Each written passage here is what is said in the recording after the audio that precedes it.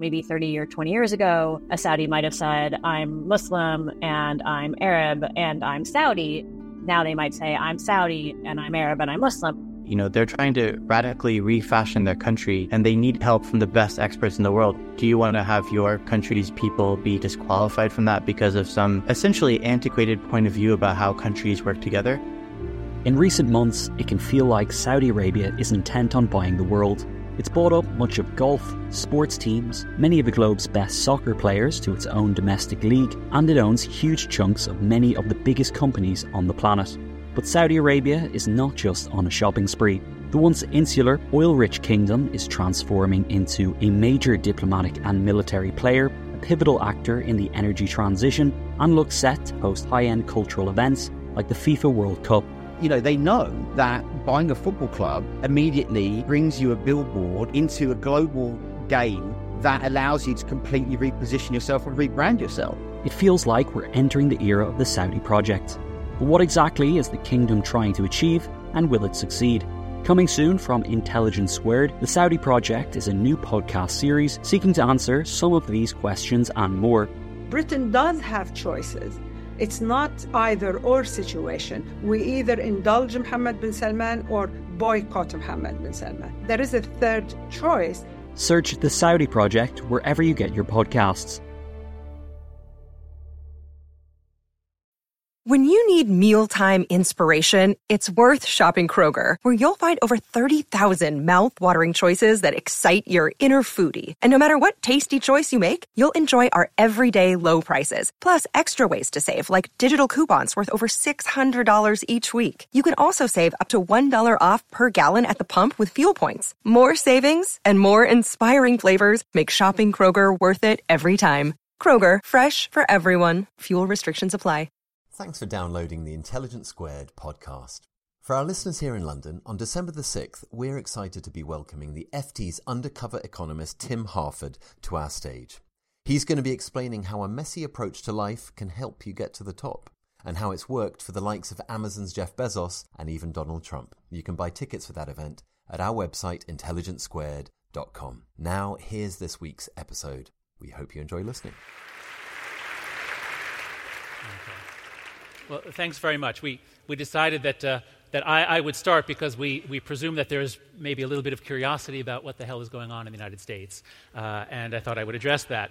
But I'll start by saying what a pleasure and an honor it is to be here. I've been coming to Europe since I was a kid. Like almost all Americans, I love Britain, love things British.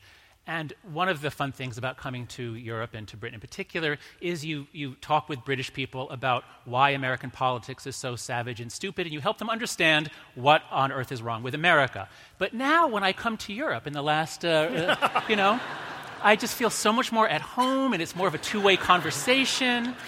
And we conceived this evening a while ago, back when everybody assumed there's no chance that Trump could win. And the world is very different. 2016 is really a turning point. So it's a pleasure and an honor to be here with you talking about it, and especially with Nick. I'll just give you very briefly the report from the United States. I'll start with the good news.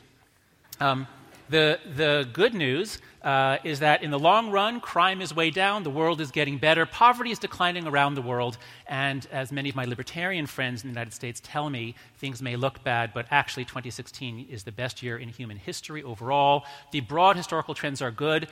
Adding to that, we just had the most divisive election since 1860, and there was just about zero violence leading up to the election. There was essentially zero violence on Election Day. There's been just a little bit of violence afterwards. I don't think anybody has been killed. But my point is, the democracy in America, while it's sick in many ways, it actually worked. The voting was honest. I mean, there were observers coming to make sure that, are we a banana republic, as many people are now saying? But we all behaved actually pretty civilly, not in our discourse necessarily, but in terms of violence, there was essentially none. And ultimately what happened, there was a really beautiful column by the conservative columnist Peggy Noonan, in which she pointed out that there's actually something kind of beautiful about what happened, that Trump had no ground game, no real research. He was a mess. It was a terrible campaign. Nobody called the voters. Nobody drove them to the polls. He won because people were sick of what was going on, and they chose to go themselves. And the election was won by basically a very large group of people who nobody's been speaking for, who a lot of people have been speaking down to. And whether you like it or not, it actually was a demonstration of democracy in action. Now, for the bad news, I mean, I don't think that Donald Trump has the temperament to be president. I'm concerned about many things. But what I'm most concerned about as a social psychologist who studies political civility is that things were getting really bad in terms of our ability to listen to each other and trust each other before. And now, if you can just imagine what it was like for the left to believe that it was on the verge of demographic eternity, like this is it.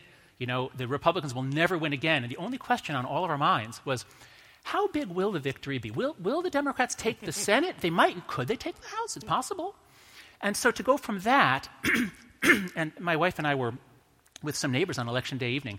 The New York Times had this incredible meter that showed you the exact odds at every second given every bit of information. And it was 70%, 80%, 70%, 80%. And everybody, there was a mood across the whole nation on the left. And then you can imagine what it felt like for those needles to dip to 50 and then they dip to, and so you can understand why people on the left, so my report from America, it is the zombie apocalypse. If you walk around there, you will see people in a daze. They have no idea what has happened, but they know it's really bad and they want to kill someone. So that's my report from America. Nick, over to you.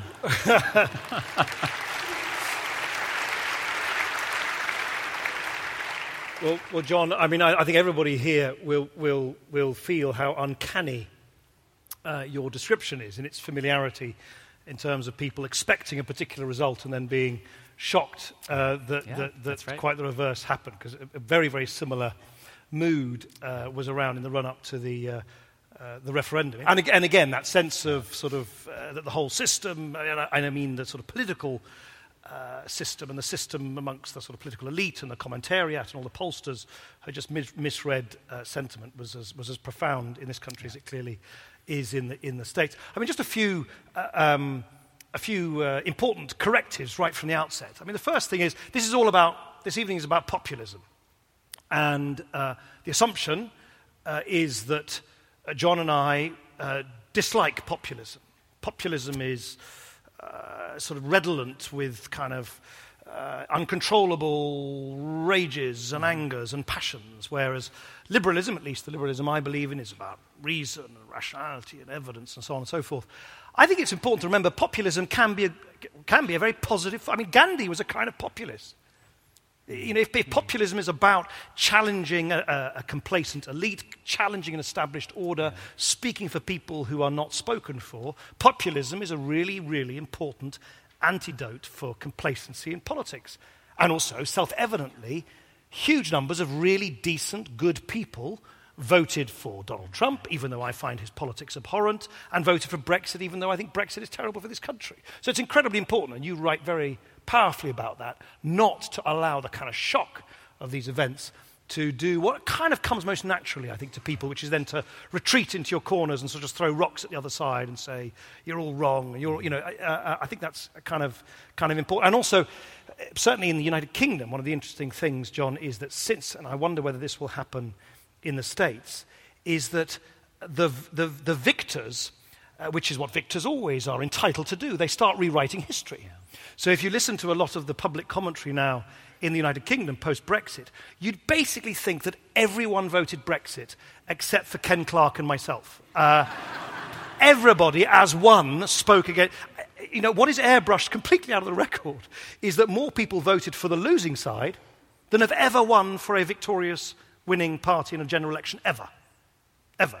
16.1 million people is considerably more than I think the largest tally won by any successful prime minister. Actually, it was John Major, got, what was it, just over 14 million in 1992. So that's also what's happening, is that the shock, the kind of dismay, and then now, of course, the kind of, in many ways, the kind of rewriting of what led up to it. My own view, we'll come on to this in a minute, but you have, for those who've not read John's book, I would strongly urge you to do so, because he really lifts the lid on some sort of profound kind of moral cultural, psychological reflexes to which we're all susceptible, even if we don't know it, which I think provide an absolutely unique perspective on why we behave the way we do. But on a much more, I'm a politician, so on a much more superficial level, I mean, there are lots and lots of things in the United Kingdom which were bubbling up for a long time. The end of the Cold War and the kind of dissolving of all the ideological glues that kind of slightly ossified politics between right and left. The state, the market, high tax, low tax, the kind of politics many of us grew up with. That had sort of, the disappearance of class-based politics, big demographic changes, which have had a huge effect on politics as well, the social media and so on. But of all of them, the two most proximate causes that I would single out are first and foremost the economic crisis in 2008. I think it is impossible to exaggerate. I certainly say this anecdotally as a constituency MP in South Yorkshire. I think it is impossible to exaggerate how angry that left millions of our fellow citizens, with totally good reason. You speak to folk who kind of say, look, the bankers screwed up, you politicians screwed up, the regulators screwed up, and I haven't had a pay rise in 8 years. 8 years. I mean, that's the longest period of time for many, many people on lower middle incomes not to have a real terms wage increase. Well, certainly since the oil shock in the early 1970s, possibly since the Second World War. So I think that sense of kind of, oh, God, you guys, you keep promising that things are going to get better. They don't for me. You screwed up in 2008. Not a single banker has ended up, in this country at least, behind bars. A little bit different in the States. I think that's one massive proximate. I mean, I would go so far as to say if 2008 had not happened, I wouldn't be surprised if the Brexit vote might have gone differently. And the second one, which then I think compounded that sense of disenfranchisement and rage, was just the nightly spectacle on our television screens of people pouring into Europe from these scary conflicts happening kind of in the Middle East, and we didn't know what was going on, and where are they going, and why can no one tell us how many they are, and where, oh my gosh, people are blowing themselves up and trying to kill people in Paris and Brussels. That elicits such a visceral sense of kind of a lack of control, which is why I think that the take back control refrain, which you may know, John, was the very sort of pungent refrain for the Brexit case, just resonated so much with people who just saw a system which, in the most elemental sense, like who's coming in and out of your community, was out of control. I think those two things congeal. I mean, in many ways, when I describe it like that, I'm fascinated there were 48% people who voted for Remain, because I think that was an incredibly heady emotional mix. I don't know whether that resonates with you. But so you're saying that the two are the 2008 financial crisis and immigration from the Middle East because of the wars. Yeah. Those are the two. And what I'd call the kind of Mediterranean migration crisis in Europe. No, I agree. Those were two gigantic shocks shared by Europe. The violence which was rightly or wrongly associated in the public mind with that. That's right. So I'll just first add to what you said about populism. So I think we both are very much in agreement that we're not. Even though the session here is what's wrong with populism, what's the matter with, or something about populism is the title of this evening, I think. Is that it? The rise of populism. Okay, there it is. So, I mean, the way that I think about populism and democracy, populism is like the sword of Damocles hanging over the politicians. Populism is a problem because it's really, really hard to make good economic policy, and when populists have influenced that economic policy, is usually much, much worse. Just ask Argentina and compare it to Singapore or Sweden. So populism is, I think, a bad thing in terms of governance and economic policy, but it's a very, very good thing in terms of there being a sword of Damocles, there being, and in case of emergency and massive dissatisfaction, break glass, let the demons out. We don't want the demons to come out, but if politics, and you say this very well in your book, it's something about the essence of it is holding politics to account. If politicians don't have the threat of people saying, no, I hate this, then it can go much, much worse. So we're not here to say populists are bad. I think we're here to say what went so wrong that there's an angry populist backlash, which we both understand and even to a large extent empathize with. And how can we avoid this happening in the future? How can we get better politics? So I think, again, we're very much on the same page there. Right? Okay, so as for the causal story, so that's what's on everybody's mind, I think, is what is happening and why is it global? We all are so used to our own national stories and trying to change those narratives to make our side look good and their side look bad. And suddenly it's everywhere, and it's not just our two countries. There's even hints of it in Korea, which has had an economic slowdown, and populism in Australia. So what's going on? And I completely agree with the 2 or 3 causes that you mentioned. I would just add what I've been doing in my writing recently, because instead of talking about this stuff, I'm supposed to be writing a book on capitalism and morality, and how do you get capitalism? Small little subject. So that's what I'm supposed to be doing, and so I've been reading about the history of capitalism and what happens when nations adopt free market policies, and what happens is wealth goes skyrocketing upwards. And it's not just that the rich get richer, it's that everybody gets richer. And then a generation or 2 later, everyone gets rights. And so that's why in the long run, the world's getting better and better and better. And if we were having this conversation 2 years ago, I would very much agree with my libertarian friends who say, look, in the broad sweep of history, it's amazing how good everything is. It's amazing what's happening. But there are some interesting paradoxes. There are some interesting ways in which the progress of a free market society creates conditions that undermine either the progress of a free market society or democratic capitalism. And so here's the main one I want to put out here for our discussion. I've spent a lot of time reading the work of the psychologists and sociologists who create the World Values Survey. They survey, it started in Europe, now it's global, every 7 years, that you can see these beautiful maps showing the whole world and where they are on this two-dimensional value space. And so Sweden and Scandinavia in the upper right, that means their values are the most, it's like freedom-loving, emancipative, that's the word, freedom or emancipative values, and they're the most secular rational. So that's Sweden. And then the bottom left, from my perspective here, bottom left is like mostly African and Islamic countries that still have the values appropriate to an agricultural society that has no trust in government, that has no faith that there will be food 6 months from now. So it's very, very different sets of values. As countries get wealthy, they move up and then to the right. They move to that zone where Scandinavia is now.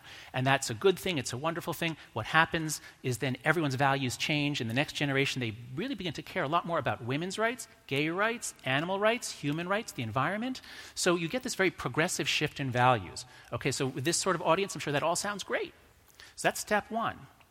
But here's step 2.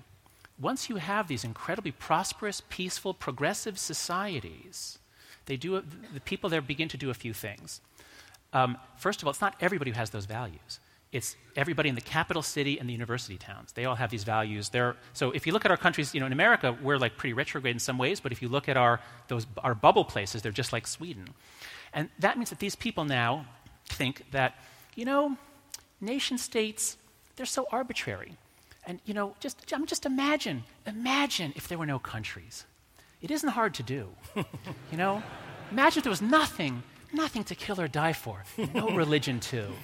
So this is the way the values shift, and so this is what I and others are calling the globalists. Like the new left-right is like the globalists versus the nationalists. And so the globalist ethos is tear down the walls, tear down the borders, nation states are arbitrary. Why should my government privilege the people who happen to be born here rather than people who are much poorer elsewhere? And so you get this globalist idea. You begin to get even a denial of patriotism. The claim, there's some horrible. There's some pictures going around right-wing media now in the United States, protesters, anti-Trump protesters holding up signs that say patriotism is racism. So you get people acting in this globalist way, inviting immigration, spitting on the nation state, spitting on the country and people who are patriotic, and very opposed to assimilation when there is integration, because that, as we say in America, people on the left would say that's cultural genocide. So this is step 2, is you get wealthy, wonderful, successful societies that are so attractive to poor people around the world. You get a flood of immigration, and they're met by the globalists who say, welcome, welcome, welcome, don't assimilate, because we don't want to deny you your culture. And this leads to step 3, which is this triggers an incredible emotional reaction in people who have the psychological type known as authoritarianism.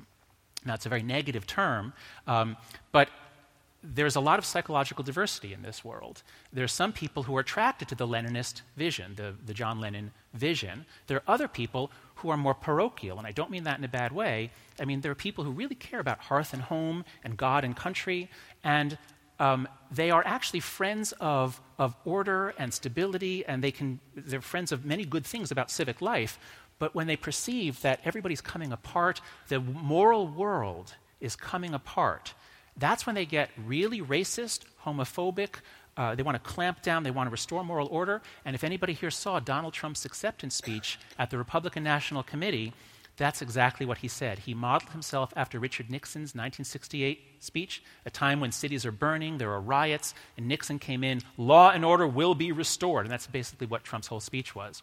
So what I'm saying is successful democratic capitalist societies they change values, they generate wealth, they invite people in, and then they make some of the people act in ways that trigger the other people to be furious, and those other people actually have a point because you have to have trust and social capital to have a redistributive welfare state. This is getting a little too complicated. My point is just that, yes, the economy matters, and economic changes matter, but they matter in ways that always run through psychology.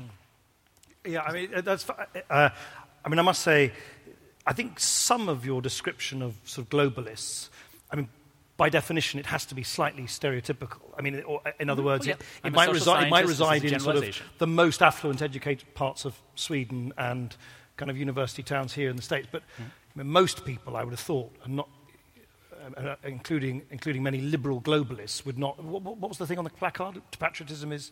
Oh, patriotism is racism. Yeah, I mean, which is absurd. And actually, one of the things that I think we need to do, as the kind of liberal left, centre left in this country, kind of dusts itself down and gets up and tries to rediscover a sense of direction in British politics, is not to shun patriotism. There is nothing. I mean, there are different forms of patriotism. Some forms of patriotism, of course, can shade into bigotry and so on and so forth. But everybody here will remember the uplifting and wholly positive sense of patriotism in which we all bathed at the time of the Olympics. You know, the British Olympics here was just, and it was actually, it was curious because it was an eruption of sort of positive, kind of almost sepia-tinted patriotism at a time of great economic anxiety and distress. I was in government at the time, and it was at the height of all the controversy about the early budget cuts and so on that the coalition government was introducing at the time.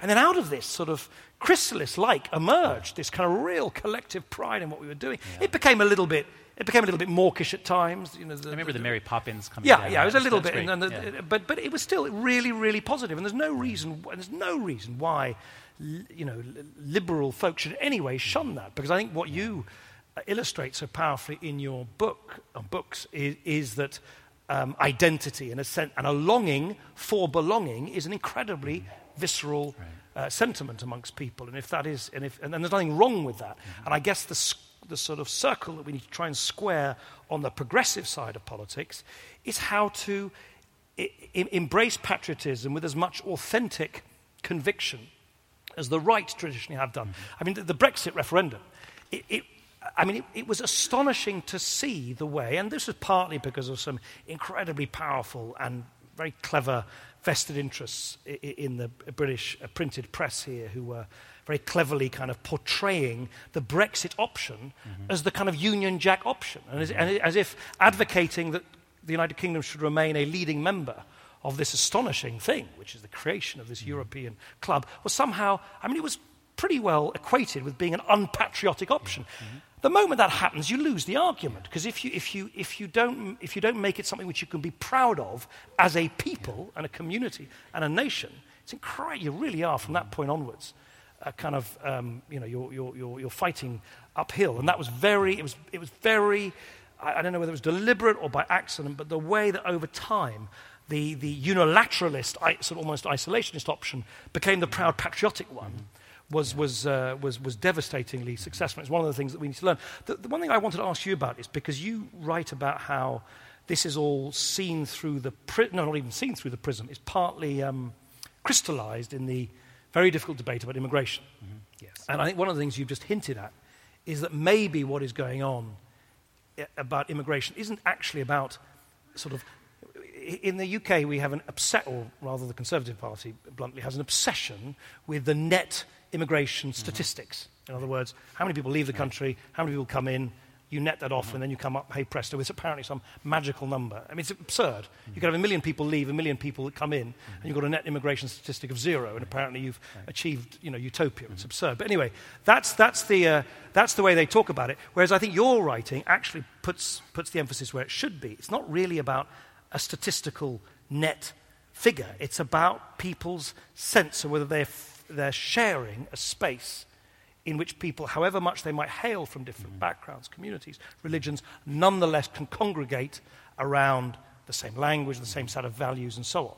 In other words, it's more about assimilation, really, that sets off psychological reactions more than kind of statistical inflows and outflows. Is that a fair... Yes, that's right. So the one piece of psychology I want to put on the table here relevant to this is you have to look at politics, I think, by looking for the sacred values of each group. So human nature evolved for tribalism and religion, small-scale religion of tribes.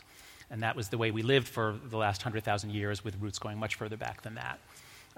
And so what we're really good at is putting up something. It could be a tree or a river or an ancestor, and then we circle around it, and then we can actually all trust each other. And this is one of the main evolutionary innovations of human nature, is we have the ability to make something sacred, we circle around it, we all worship it, and then we can go fight others, and we are the descendants of people who were able to do that. So that's tribalism.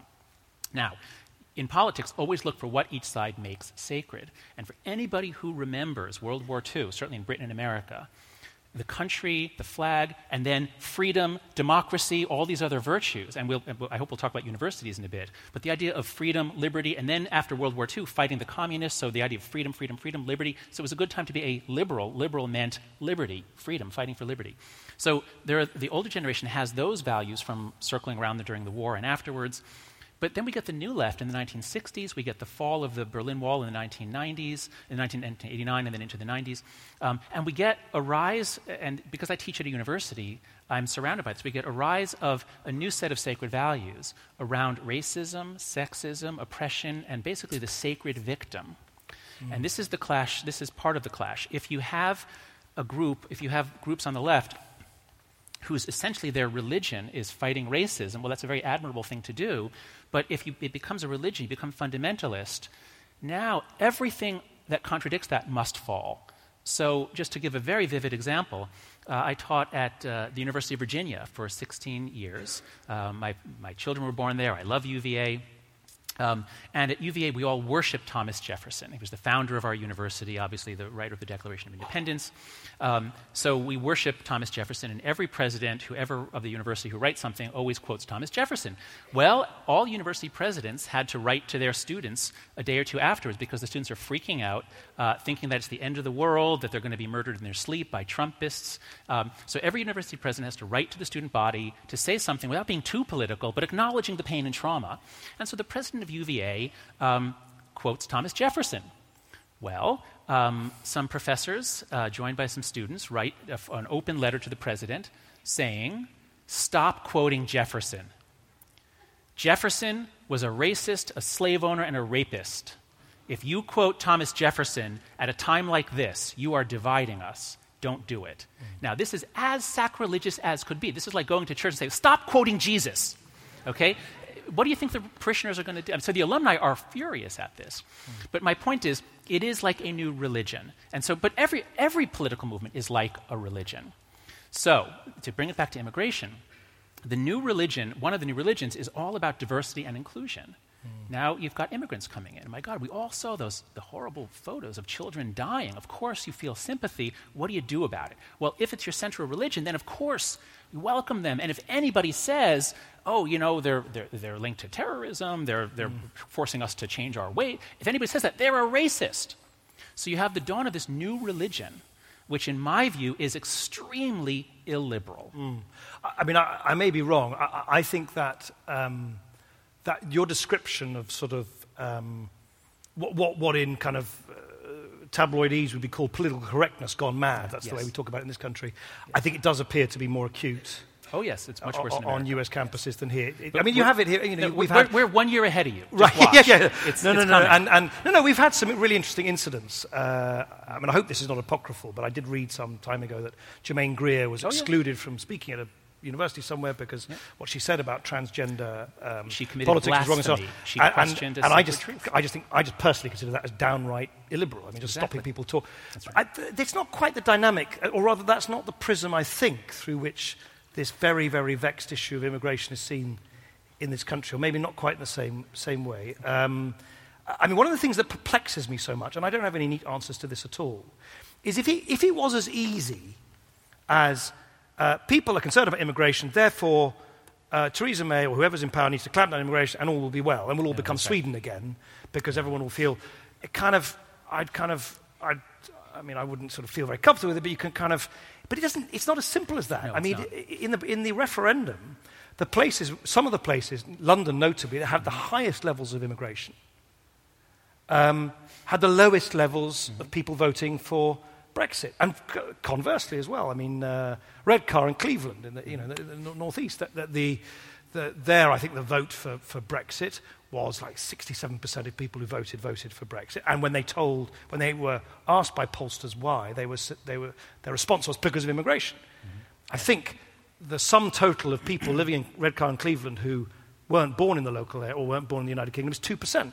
So you've got this, it's not as simple as that. Because so clearly there is a perception of a threat to a sense of belonging or a way of life, and the rest of it, which is not consistent. I mean, there are some exceptions in the UK, particularly in Lincolnshire and East Anglia, you've got certain communities linked to an agricultural, vegetable and fruit growing economy where there have been very, very significant. But if you set that aside, actually it doesn't work. And in the same way across Europe, I talk a lot to European politicians in other European countries. And I say to them, and we privately bemoan how the world's going mad and so on and so forth. And then you sort of say, well, this politics of immigration, it keeps coming up on the doorstep and so on and so forth. And then they say, but we don't get it because, and I've had Spanish politicians, Dutch politicians, French politicians, German politicians saying to me, we don't get you Brits because they say we have huge public concern about immigration in France and Spain, Netherlands and Germany, but it's about immigration from outside Europe. Mm-hmm. And they say, you guys seem to be completely hung up about the most culturally homogenous form of Spanish nurses, decent Portuguese nurses working in social care homes. But it's interesting that, the map in the United Kingdom about expressed concerns about immigration bears almost no relation to what's actually happening in their communities, and conversely, that across Europe, the expressed concerns about immigration are actually talking about different kinds of immigration. So I see two problems in that way of thinking that I see all the time on the left. The first is to start with an economic analysis and to say, well, why are they voting against their interest? And many people on the left don't get, because they are globalists, they don't get that the idea of the nation is something sacred. They don't get ideas of patriotism. So that's the first thing, is to focus on economic analysis. And the second is to act as though the community is just local, because again, they don't get the nation. So I often am told, and whenever I talk about immigration, I get exactly what you said. Well, why is it that the areas with the most immigrants are the most tolerant? Therefore, if we just flood the zone, flood every town with immigrants, they'll all get tolerant. Okay? Now, it's obviously not going to work, in part because we have in America, and I'm sure in Britain too, people move where they feel comfortable. And so people who have a globalist, John Lennon-type brain, if they're born in central Kansas, they're going to get to Chicago as fast as they can, as soon as they can leave home. And then they'll get to New York or London, and vice versa. And the other thing is, I remember after 9/11 happened, and the people in New York and Washington, or in New York especially, were not all gung-ho for war. And I remember some of them saying, why are the people out in the red areas, why are they so upset about this? They weren't even attacked. As though the 9/11 attack happened to New York City and Washington, D.C., not the biggest collective trauma to the United States since 1941. And so there's a kind of a blindness I see over and over again on the left, where they approach things in economic terms. It really is like a color blindness, like they're missing receptors. And I think this is very much a problem with the leaders of the European Union and those who want ever closer union. I think what they're missing is you can have diversity within a shared sense of identity. And if you don't have that shared sense of identity, it's going to be very divisive. But can I just challenge you a little bit? Just one sort of almost a footnote. Just this thing about, because it has become quite fashionable to say, in the face of this populist eruption, Trump and Brexit, the whole European project is utterly misguided because it's trying to build these castles in the air, which doesn't mean anything to anybody. I personally think that's a very Anglo-American response. Mm-hmm. Okay. I personally say this because my mum's Dutch and I've got a Spanish wife and so on. I describe this in the book. If you speak to, I admit this as a generational aspect to it, but for the Germans, the French, the Dutch, the Italian, the founding members of the European community, it wasn't a castle in the sky. This was a visceral expression of peace over war. Right. After two massive, bloody conflicts which had consumed and almost destroyed two generations on the trot. In other words, there was a very visceral, emotional commitment, not an intellectual one at all, to the idea of coming together and making war unthinkable. But equally, much later, if you go to Greece or Portugal or Spain, I remember my wife comes from a small agricultural village in the middle of Castilla y León, and I remember speaking to her about 20 years ago now, to her uncle, who was a sugar beet farmer, and he didn't know very much about the European Union or European Community when Spain joined, but he was so proud, viscerally, emotionally proud, that Spain had arrived at the top table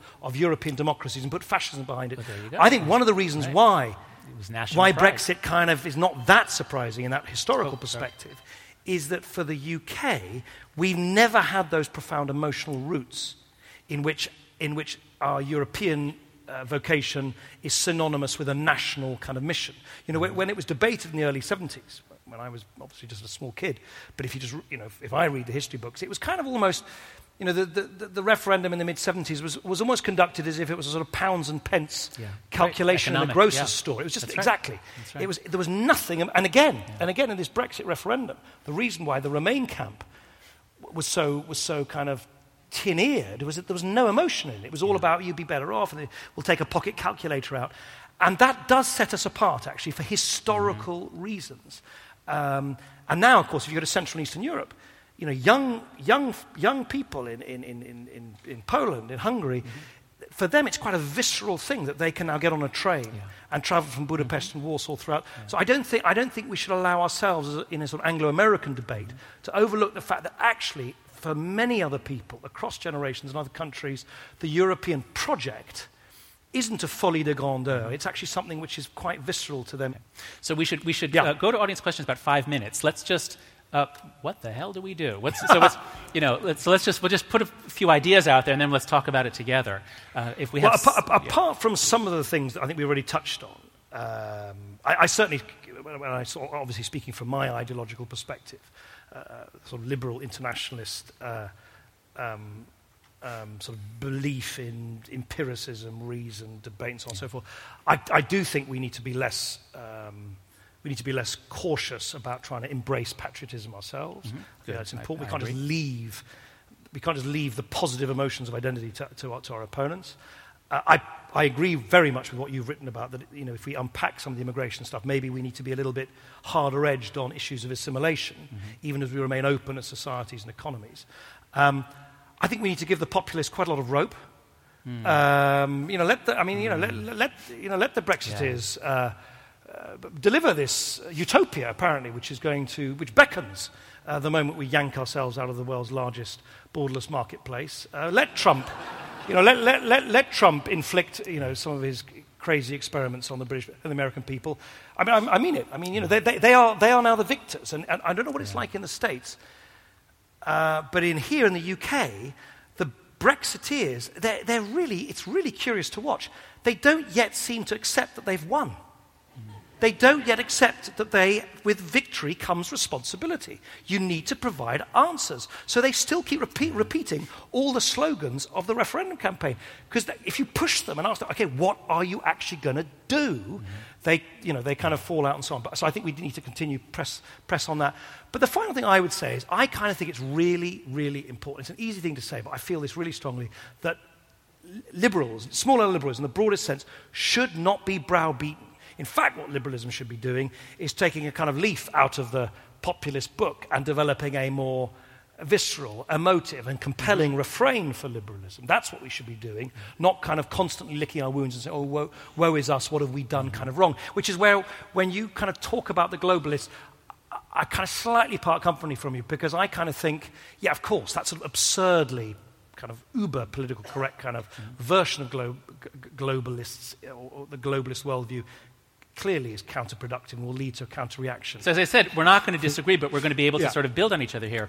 Because, I could not have come up with that strategy that you're right. Populism has to be given a chance to succeed or fail. Because if things turn out very badly for Britain or the United States, then there would at least be an openness to trying something different and to returning to new ideas about liberalism, which I hope the left will be reinventing in its think tanks as it licks its wounds all over the Western world, and comes out with a much more appealing version of liberalism that is not based on identity politics, and that does, and this is what again, there's a theme throughout your book, is the need for conversation, the need for debate, the need to challenge. I used to always say my favorite philosopher was David Hume, but now it's John Stuart Mill. You are a liberal after all, then. Yeah. That's right. As soon as I cross the Atlantic, I'm a liberal. John Stuart Mill, one of his lines, it's my favorite, is he says, "He who knows only his own side of the case knows little of that." And this is what I think we need to understand about ourselves. Human nature is really unsuited for life in large multi-ethnic democracies. We're a small tribal living primate. And somehow we've created conditions where we can actually do it pretty well.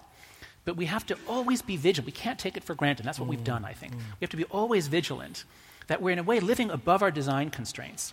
And I think we need to recognize this is the urgent need of the 21st century, is to really think through democracy, governance, and morality. In America, we have 3 giant divides: race, class, and left-right. One of them has been getting steadily better over the last 40 years. 2 have been getting worse. And the left is entirely focused on the one that gets better, which is race. It is, decade after decade, it gets better and better. And our class divide gets worse and worse, and our political divide is getting worse and worse.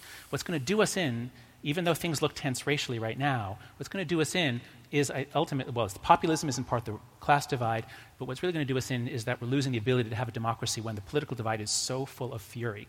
So the final causal factor I'll put in here in our discussion, then we'll throw it open, is we've mentioned social media a little bit. I've only really come to appreciate the incredible power of social media to activate all of our tribal sentiments in ways that make democracy unlikely.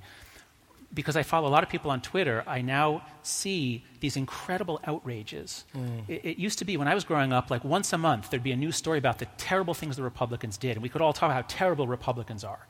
And now, whichever side you're on, there's 5 an hour. Because if a swastika is drawn on a locker in a junior high school in Illinois, everybody on the left will hear about it. And if an idiot holds up a sign saying patriotism is racism anywhere in America, everyone on the right will hear about it. And so everyone is immersed in a river of outrage. And it's very hard to see how we turn down the volume. So I think the very idea of democracy is being severely challenged by new technology, by high levels of immigration without assimilation, although I think immigration with assimilation could work quite well. So I think we have our work cut out for us, and we really need to, and again, I think a broadly liberal framework, drawing from the hundreds of years of liberal tradition, I think is the best framework for us to start the discussion in. So with that, we'd love to have your questions. Okay? And Hi there, good evening. My name is Werner Kranenberg. And my question is for Nick. Nick, goedenavond. Goedenavond. It's not too far from here. There will be an appeal. The government, assuming it will lose again, the case about triggering Article 50 and whether it needs to be debated in Parliament. My question is, what are your views on that? And do you think it will actually happen that Brexit can be stopped? Look, the weird thing about this whole court thing is it's a complete sort of phony. It's a phony dispute, because Theresa May knows that whenever she wants to, she can get a vote in Parliament to support her negotiating position vis-à-vis the rest of the European Union, almost regardless of what she says or does. Because the party of opposition, the Labour Party, inexplicably in my view, but there you go, have said that they will vote for Article 50, whatever. They've said that, right?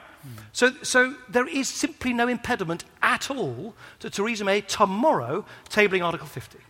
So it's this whole thing, anyone who thinks it's going to stop Brexit, no, of course it won't. The only thing which can stop Brexit, which is not going to happen between now and the Supreme Court ruling, or still less between now and next March, is if in the next, I don't know, I can't put a figure on it, 2, 3, 4 years, whatever, the British people feel that actually the implications of what Brexit means in reality is quite different to the what I would regard sort of false utopia that they were sold. You can't change a decision by the people in a referendum other than through a change of mind of the people. It can't and shouldn't, actually, in my view, be stopped through jiggery-pokery in Parliament. But the weird thing, just for those who are interested in the kind of political minutiae of all of this, is that Theresa May has decided to spend a huge amount of taxpayers' money and waste a lot of time contesting something in the courts when she knows her position is unassailable in Parliament. It's kind of, if I was an advisor, I'd be tearing my hair out. I'd say, what are you doing? Why are you wasting all this time? Particularly because my lawyer friends tell me that one of the ways that the government might be able to strengthen its case in the Supreme Court is to admit, as I believe to be the case, that Article 50 is actually reversible in reality. So you might have the extraordinary spectacle of a government wasting a huge amount of time and money contesting the rightful scrutiny of Parliament in the courts, but only doing so by then openly and publicly admitting that this whole wretched thing is actually reversible after all. So I'm a bit nonplussed by the whole thing, and that, in answer to your precise question, neither the court case nor the Article 50 vote is the moment, if that's the way you are so dreaming, to reverse or challenge Brexit.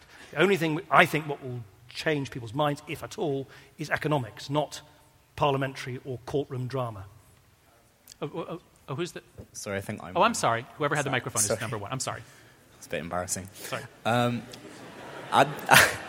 At the beginning of the talk, ruthless queue jumping. That was absolutely amazing. At the beginning of the talk, you both spoke a little bit about how there was a good side to populism, and I think even the implication of the name of this talk kind of suggests that it is a negative. Right. And I was just wondering when you thought it was that it took on that kind of dirty connotation of being a dirty term. Okay. And then whoever has the microphone back there for number 4. Good evening, Sally Finster.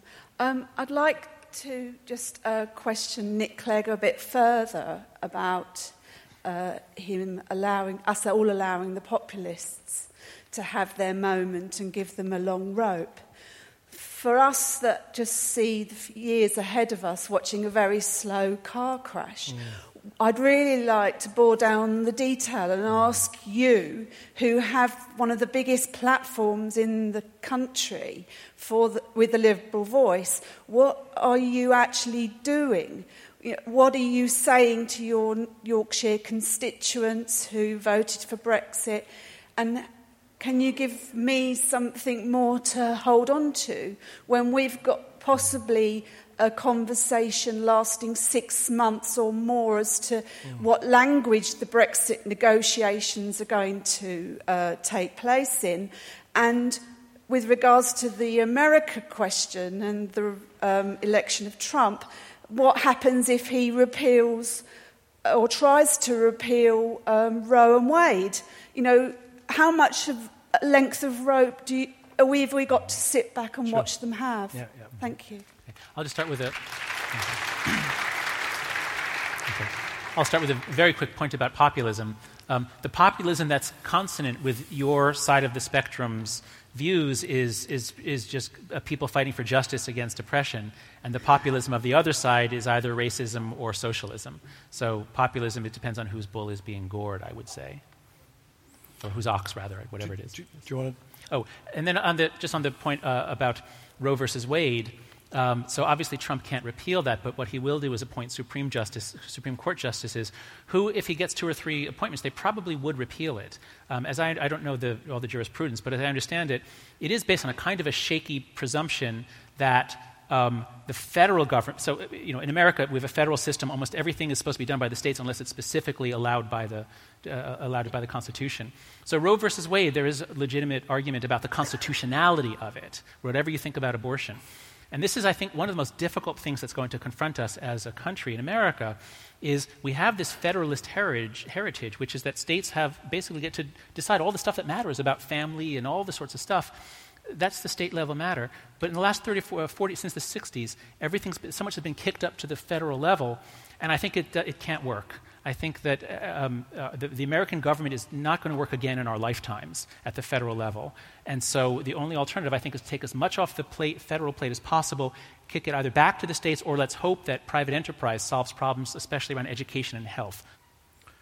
So very quickly on populism, I mentioned said rather glibly, Gandhi was a sort of populist of sort. I think what I find ugly about most of the populisms I see now is they seem to be based on sort of, certainly in Europe, a roving cast of characters, whether it's Viktor Orban in Hungary, whether it's Geert Wilders in the Netherlands, whether it's Alternative für Deutschland in Deutschland, whether it's Le Pen in France, whether it's Farage here.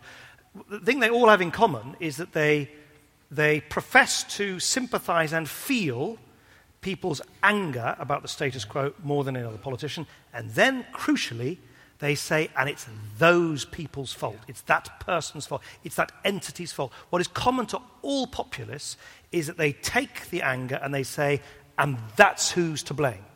It's the Mexicans, build a wall against them. It's Brussels, pull out of the European Union. It's Islam, kick out all the Muslims. It's immigration, everything that underpins the politics of populism in Europe. And we might see a lot more of it. This Sunday, I think it is, we might well have a Freedom Party candidate in Austria win the Austrian presidential elections. Renzi might lose the Italian referendum on Sunday too. That might lead to sorts of political turbulence there. Anyway, but one thing that's common to all of them is blame. And it's a really nasty, pernicious blame, because it's not true and it's false and what do bullies do? Bullies under duress pick on the weak. How Trump, classic. It's classic bully psychology. It's beat up the Mexicans. It's kind of like, you just see that over and over again. And I'm sorry. Yes, it sounds terribly hopeless to say, we're just going to let the populists kind of screw things up. And I didn't mean put it like that. Of course, you need to be active and do things. Whether it's what I obviously do, I spend a lot of time trying to puncture the what I think is the nonsense and mendacity of the kind of Brexit pitch that has been, in my view, falsely kind of sold to us. Something which I regard as not only necessary but entirely inevitable. I think there will be a realignment in British politics in the next few years. There has to be. Because the pendulum of British politics has got stuck. It's much more stuck than I think people realise. We've got a government with a prime minister who has got no mandate of her own, whose party got whatever it was, 24% of the eligible vote in our crackers electoral system. But there's no way anyone can take power away from them. There's no way. Because the SNP, unwittingly perhaps, have kneecapped the Labour Party. The Labour Party cannot win under the present arrangements. There's no way they can win.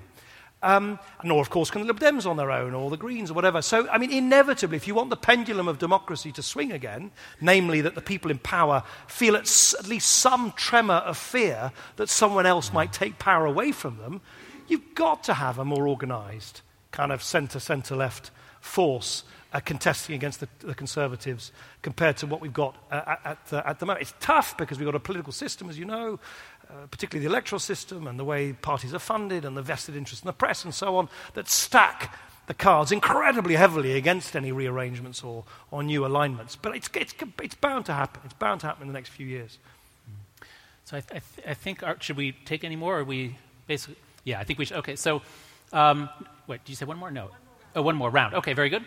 All right. Okay, so someone, this fellow here, and then we haven't done anything over here. I'm sorry, you people. So is anybody here with a microphone? Is there a microphone anywhere over there? Where's the nearest microphone over there? Oh, if I call on you, will the microphone come to you magically? Let's try that. This boy here, yep, you're right there. Let's get him a microphone. And then you in the back there near the camera. Yes, you. Yes. Okay. So let's do it. So I'm sorry, whoever I called on. Oh, yes. Okay. Thank you. I'm Harry Collins. I want to ask you about nationalism. Nationalism has been throughout our history, the history of the world. And whatever we do in the short term, it's not going to go away. So in the long term, what do we do with nationalism? Do we try and harness it and use it as a kind of a force for good in some way? And how do we do that? Or do we try and cast it aside and Okay, great question. Okay, that's one. And then this boy here. My name is Charlie Hancock. Thank you so much for this talk. It's been really, really interesting. But it seems to me that you have not addressed the lies that that Donald Trump has told, and the lies that the Brexiteers told, and there are several of them. And I think possibly that may be the reason why the Brexit campaign went through and why Donald Trump won the election. And how do we fight these lies is my question. Oh, good question.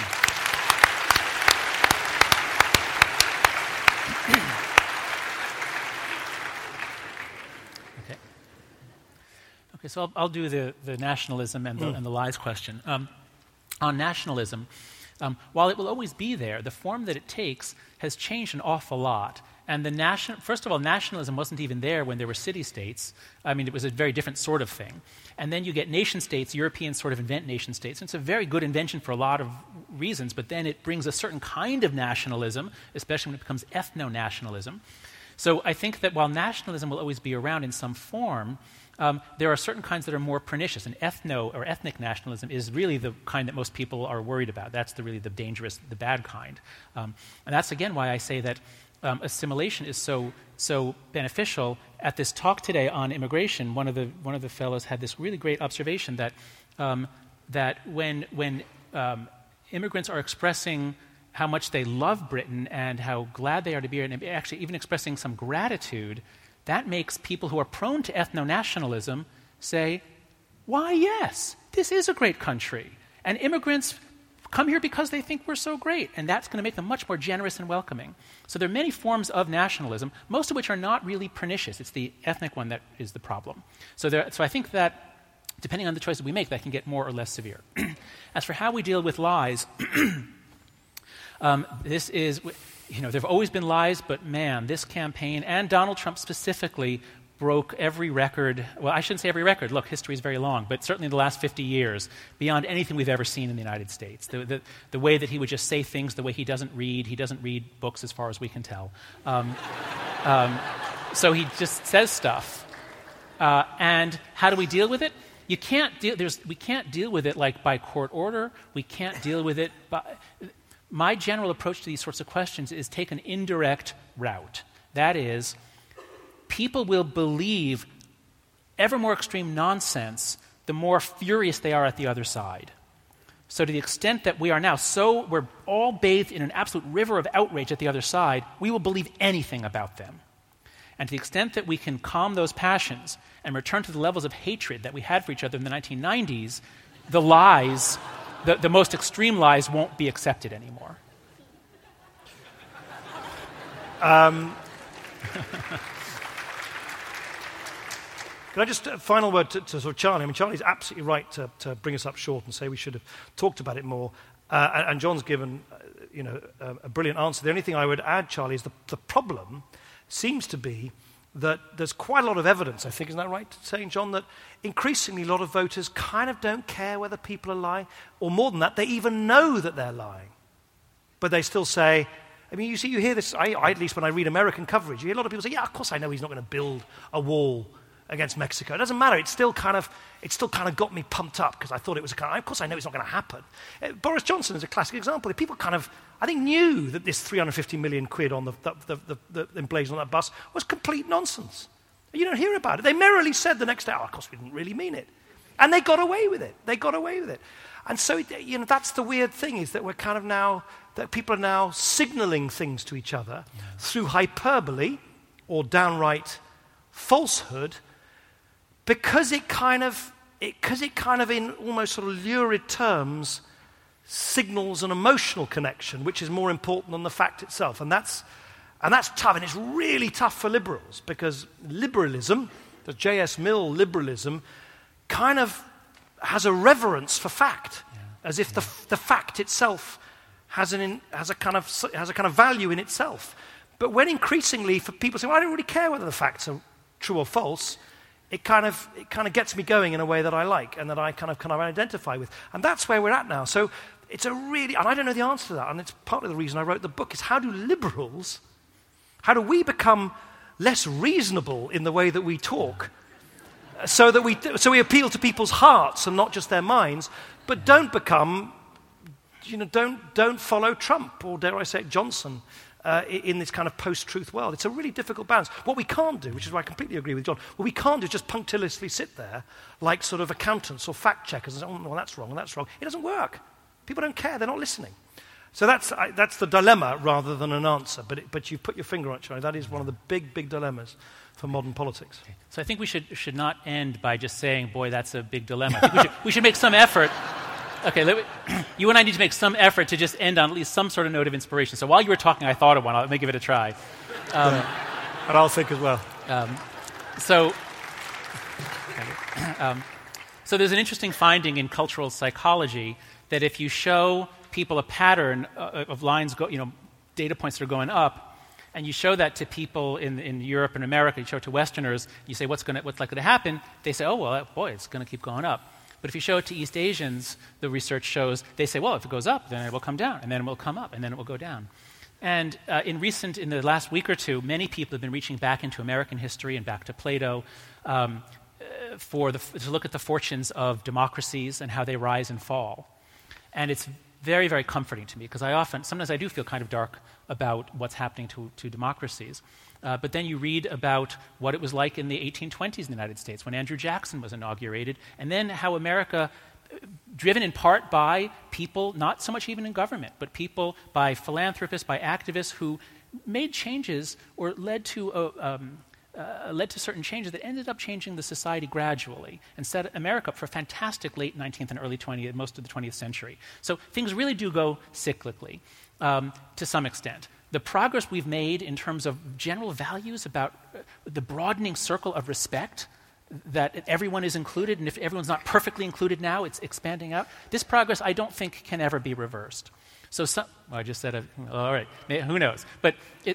So what I'm saying is, even if things look bad now, we've been through worse before. Things do get better. And to the extent that we can keep talking to each other, and somebody said we're both advocating, yes, trying to understand the other side. Yeah, that's exactly right. To the extent that people understand that democracy is a precious thing, that you can't just take it for granted, that you have to come to it with some humility, that you don't have all the answers, and that it's the process. That was, I think, the great invention of British democracy and British civil institutions, is a process for limiting power, for getting people together in the scientific community to challenge each other. The Brits have been brilliant at creating institutions that create the framework within which new insights come about. So, Joey, don't lose hope. I think we're all inspired by the eloquence of your question, and I think we're all hoping that your generation will not shun politics, but will come to it with a little less vehemence and self-certainty than your parents' generation did. So, can you top that? Okay, then we'll just end there. Yeah. Thank you for listening. You can download more Intelligence Squared podcasts free on iTunes and SoundCloud. If you'd like to find out more about our events, sign up to our newsletter at intelligencesquared.com and follow us on Facebook and Twitter.